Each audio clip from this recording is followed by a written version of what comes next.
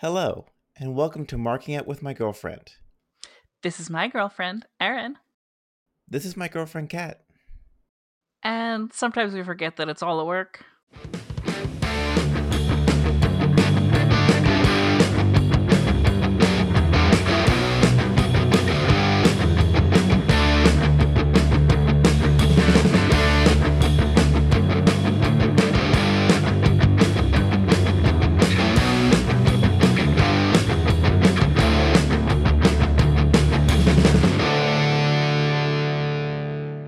Oh, you know what we didn't even mention? We didn't mention Blood and Guts. Oh yeah. Hey, they talked about the Newark episode of Dynamite, wherein they will be doing what they are calling Blood and Guts. No, do not call it War Games. We do not use that phrase. Trademark copyright. So we're calling it Blood and Guts. And I really want to go to the Newark show now, but I honestly can't. And guess who is? I'll try to record some audio on my phone while I'm there live. Get me an autograph. I will try to go early. I don't know who's doing autographs. Doesn't matter, they're all amazing. So yeah, I will be going to Blood and Guts. I'll be doing some field reporting from there. I'll be watching. I'll look for you. I'll go early for the signings. It'll be fun. Yeah. It's going to be a hell of a show. They haven't even announced who's wrestling yet. So anyway.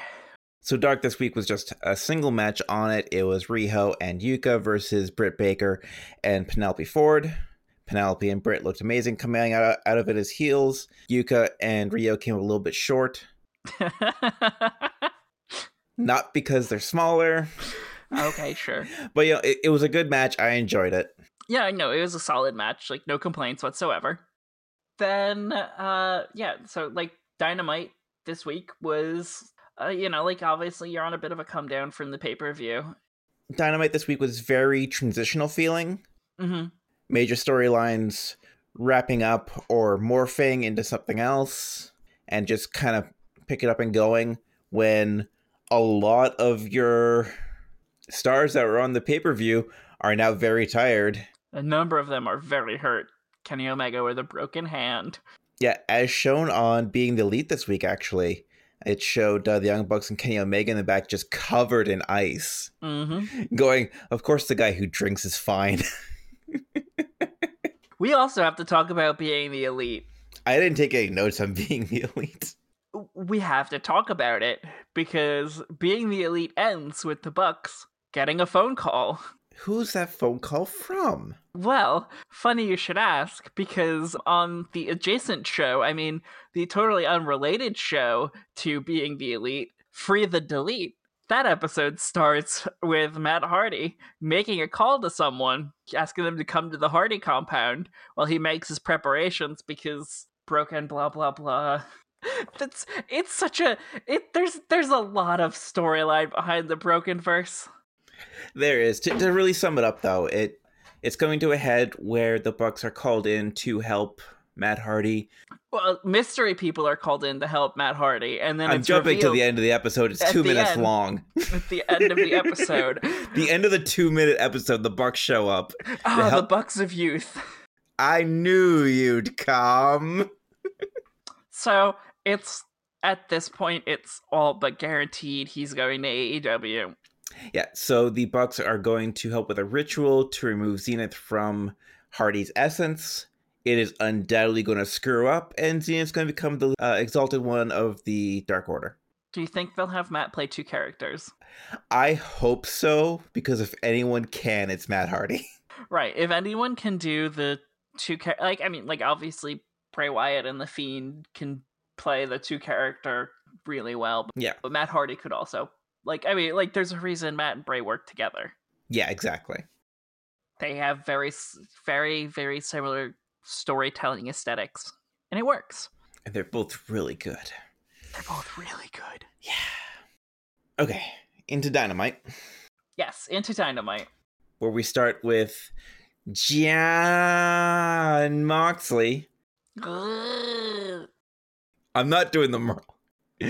Pretty much continuing his promo from Saturday night. Mm-hmm. Picking up kind of where he left off. Inner Circle comes out. I thought Jericho looked really good. I think he lost a lot of weight recently, about 10 pounds worth, maybe. It was, yeah, no, like it was good. Yeah, Jericho was saying that because Mox didn't need the eye patch for the match, it was cheating. Because everything is cheating when it doesn't go Jericho's way. Exactly. Like, who gouges a man's eye out? You're taking away his livelihood.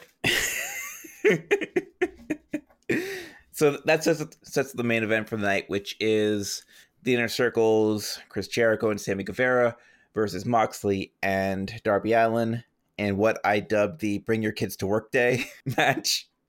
I'm sorry, but that was the aesthetic they showed. That was.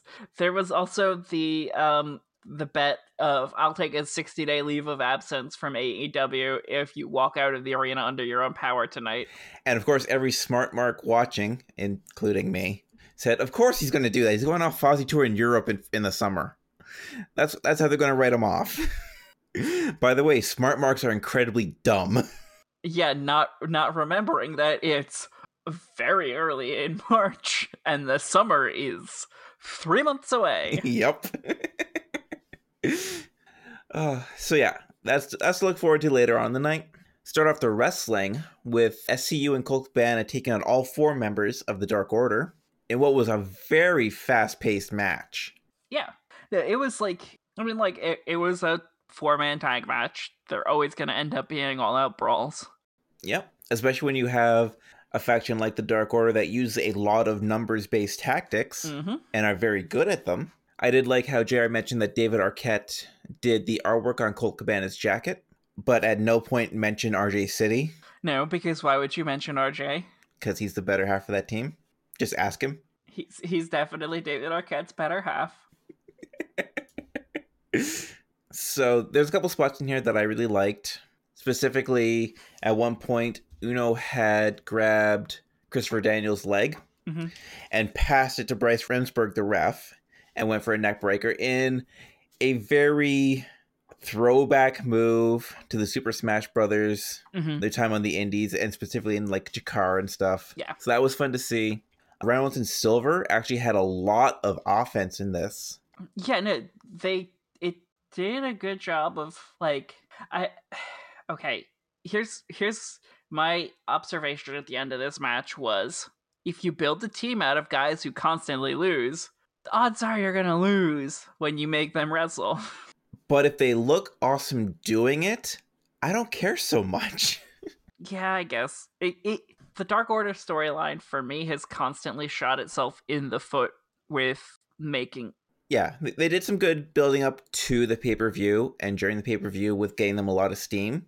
And even though they did lose on this one, with Colt Cabana hitting the Chicago skyline and a Superman pin, Uno immediately jumping onto the microphone with how upset this is going to make the Exalted one. It's like, I really feel like they took that loss and put it to the best possible use for the story that's going on. I guess. I don't know. You would have liked to see them win still? Like, no, this isn't how it's supposed to go. The Exalted one will be mad. It sets up the Exalted one a little bit better.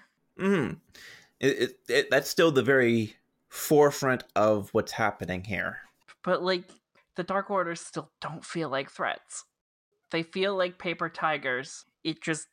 I don't know. I would like to see them be more of a concrete threat. Yeah, I definitely see what you're saying, and I can agree, and I'm hoping still that when we get to the part where the Exalted One is revealed, you know, at this point, if the Exalted One is going to be revealed. Yeah, no, like, that's the other thing. Like, their only 2 recruits are Silver and what's his face? Reynolds. That's how unmemorable they are. They need to pull someone big. Yeah. Otherwise, they feel ineffectual. Yeah, like they have Uno and Grayson leading them, who are big in themselves and very impressive. Right, no, like, they're very, very impressive, and I love watching Uno and Grayson work. Sorry, I mean Stu. They work really well together, and, like, they're a great tag team. They just haven't been able to turn anyone to the Dark Order, you know? And, like, that's the big thing about the Dark Order is their push for recruitment. Yeah. I mean, I signed up. I signed up. I still never got a call, even though they asked for my phone number. I gave them my legit phone number, too. So the next match, so we don't spend an hour on the Dark Order.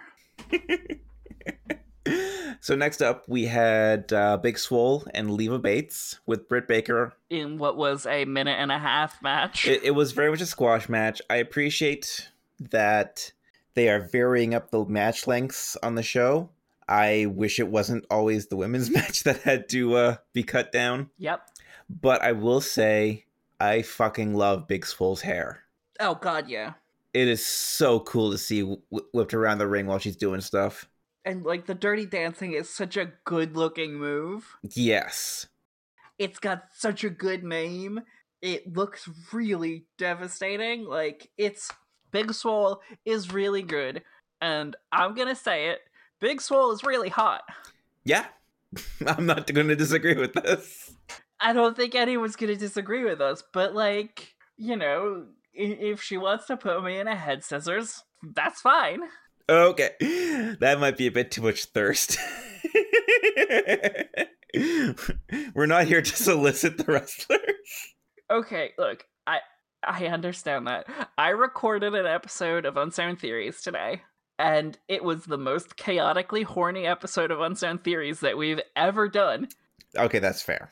So you'll have to forgive me. That's still the energy that I have. Okay, that's valid. So, what happened next? Next was the Cody promo. Right. Like, they were kind of slow, it felt like, getting to the elevator entrance. I was really hoping it was going to be MJF coming up. Yeah.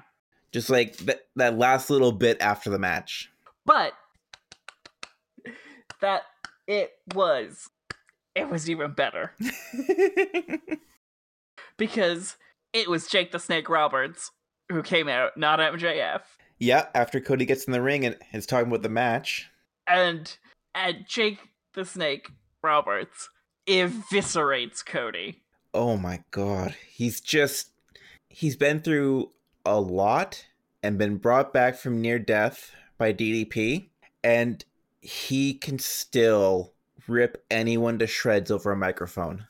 It's incredible. And like, that's what, okay, so we haven't had a chance to talk about DDP, just like in general for what DDP does right now. Yeah, he hasn't really been on screen since we started recording. For real, I think what DDP does for other wrestlers is one of, if not the greatest thing any former wrestler has done post-career. Yep. No, he has legitimately saved lives and turned around people.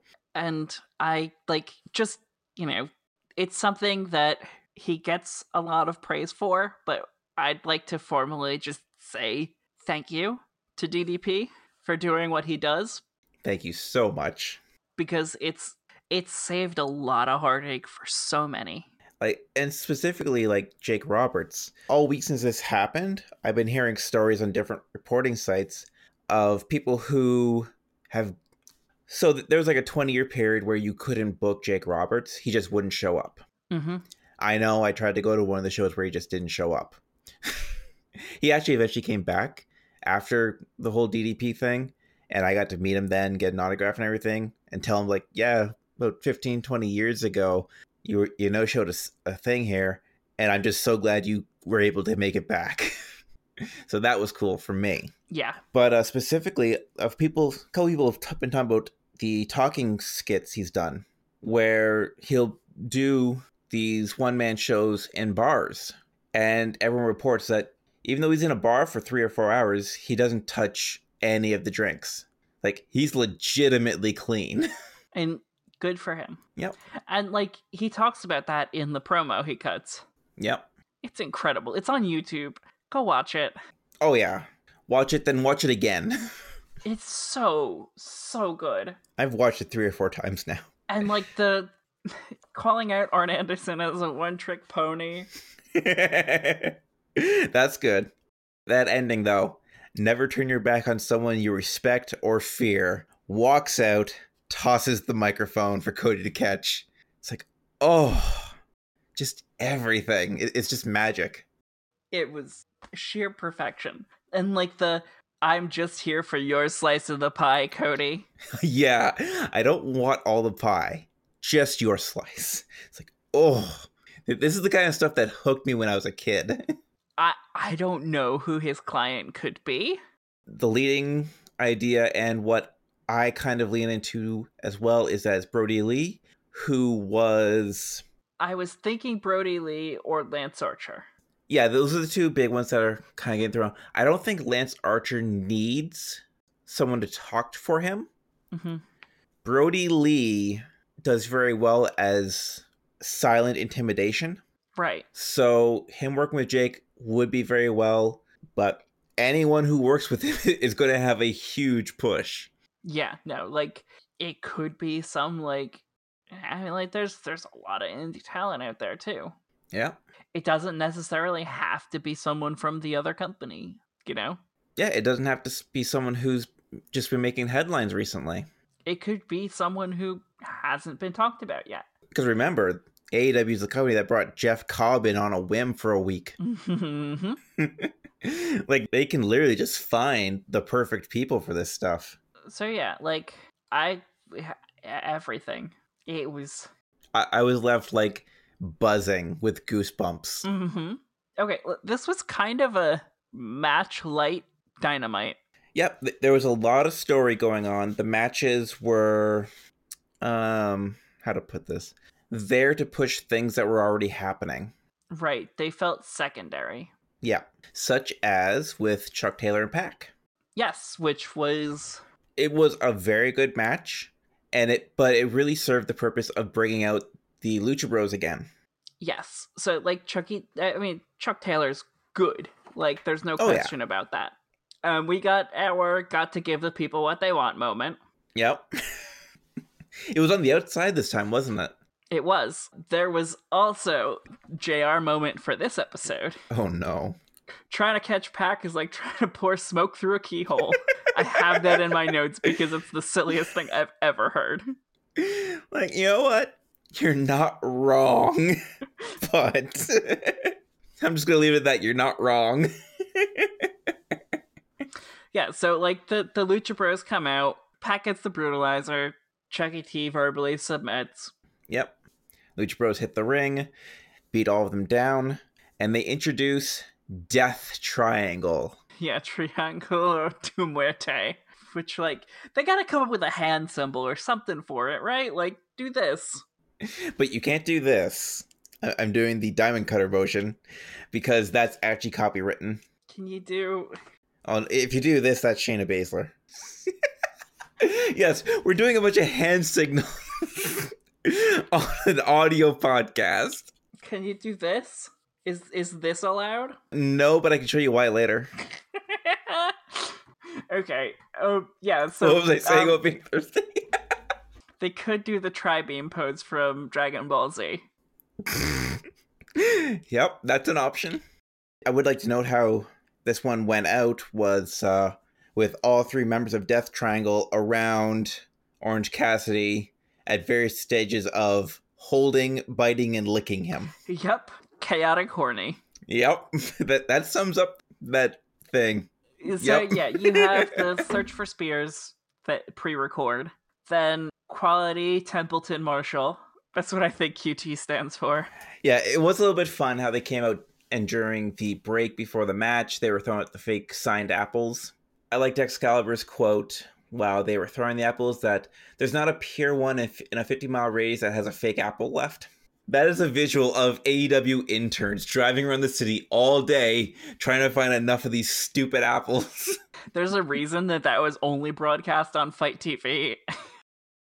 So QT Marshall versus Jake Hager, which it was another Jake Hager match, like whatever. Yeah, it was a squash match on QT, as happens. Okay, here's my thing. It feels like the Nightmare family are like really not doing much other than putting other people over. I mean, yeah, that is very Dusty style booking, where the good guys just kind of get beat down until they build back and eventually win. I mean, like, it works. It it's hard to feel like QT Marshall is much of a threat, Yeah, it is good old school Southern booking. especially with his record. Yeah. I don't see him being as much of one as Cody or Dustin can be, but I'm hoping. Like, make me a believer. But like even I don't know. Either way, it was a good. It's an okay match. Like the standing arm triangle was the standing arm triangle, Yeah. but like not letting go was a good angle. So Dustin comes in, and then Santana and Ortiz triple team Dustin until Cody comes in, and Cody gets hit from behind, and then Santana, Ortiz, and Hager are hammering on Cody, and then what's that? It's Matt Jackson. Yep. And Santana and Ortiz take super kicks to the face, as is tradition. Hagar stops Matt Jackson, though. And then who comes out? But Hangman Page. With probably the best bottom third quote yet. I didn't catch that one. What was his bottom third? It said simply, whooped both their asses. Yeah, so Hangman comes out. He puts his drink on the corner. Yep. Just Keen was like, no, I gotta do this first. Clears out the ring. Hits a great buckshot lariat onto Hagar. Like, really, Hangman is looking like the top man of the Elite right now. Right. And then he flips Matt Jackson the bird and grabs about $100 worth of beers from fans. Oh my god. Also, yeah, the beer did not spill. But, like, he just keeps getting beers from these people. They're, like, handing him closed beers. Yeah, it's like, these are brand new beers. That they, like, obviously had been holding on to. So, like, those ringside seats are, like, $600 a pop. Let's start with that. Yeah, they're not cheap. If you've got $600 a pop to spend on ringside seats, odds are you can also afford a stadium beer. Now, there is something here to address, in that I see a lot of comments online of people like, how is it really that safe for him to be drinking all this beer from the crowd? You don't really see him drink a lot of it. Like, that's it. When he comes down, a lot of times he doesn't actually have a beer with him. Like, this is a bit, you realize. Yeah, it's like, it's not actually a beer. There's a couple people marked out that are obvious, where he'll take beers and drink them, and most of it falls out the side of his face. Mm-hmm. He sloshes like Cold Steve. Yep. But yeah, even going into the back, like, he had his arms full, and he had one cup in his mouth, and he looked like he's trying to drink it, but it never actually hits him. Right.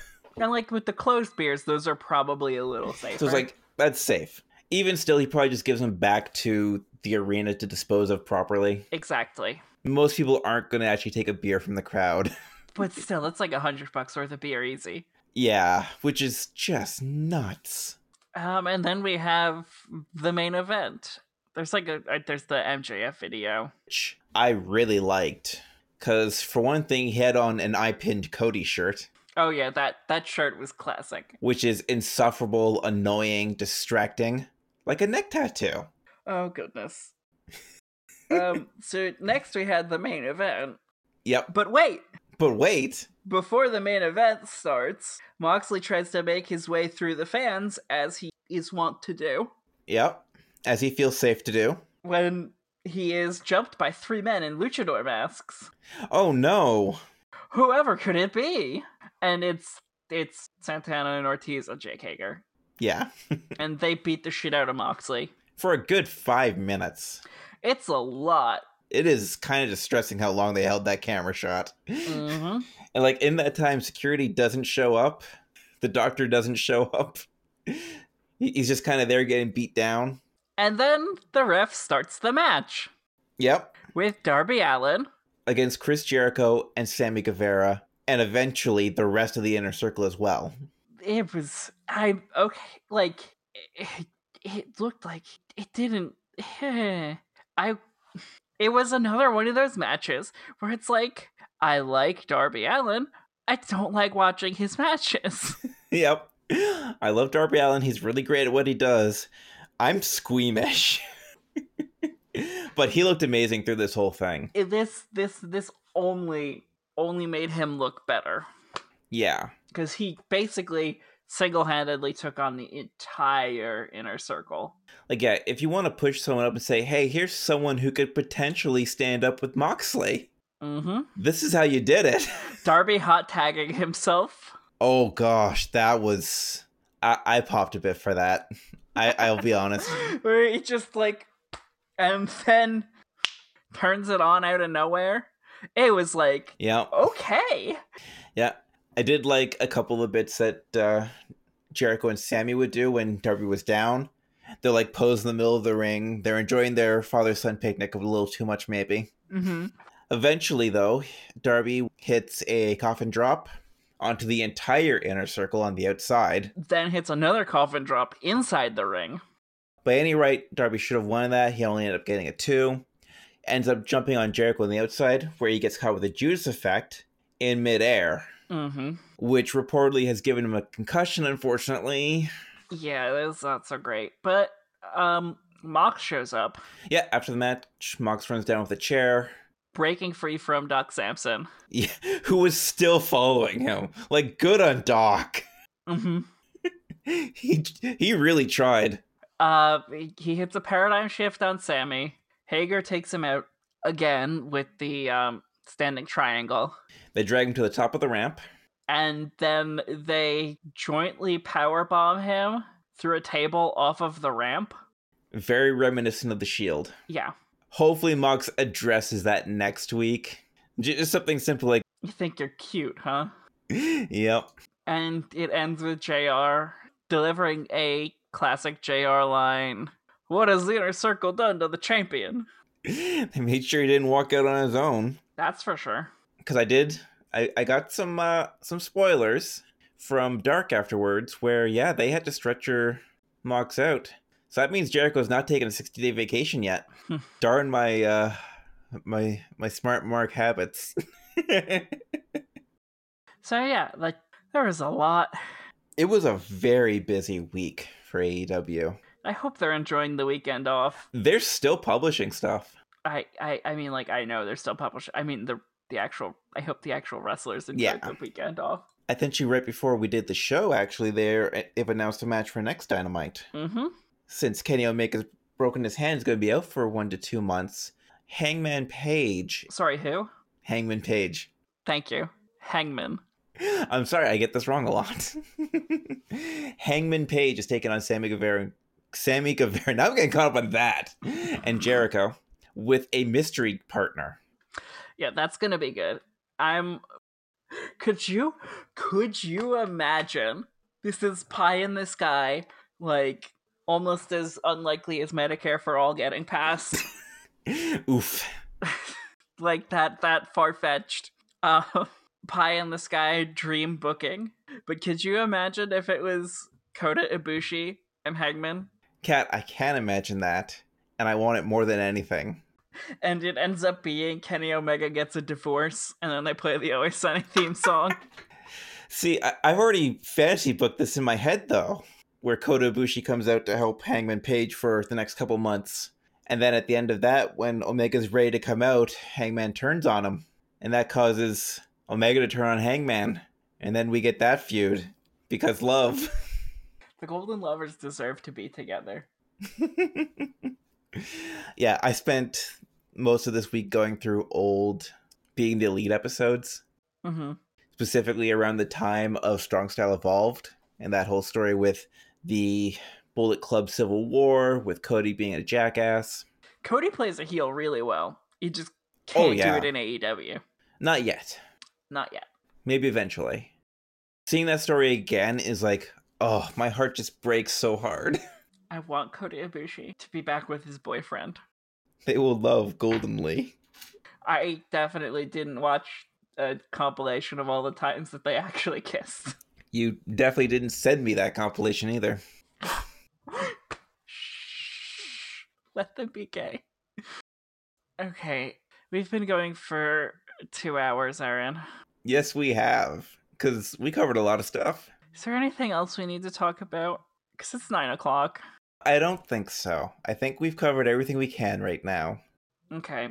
I think this is a good time for us to sign off. So, as we say around these parts, which is something we're modifying from last time, we're going to sign off. Thank you for listening. And be gay. Do crimes. Bang.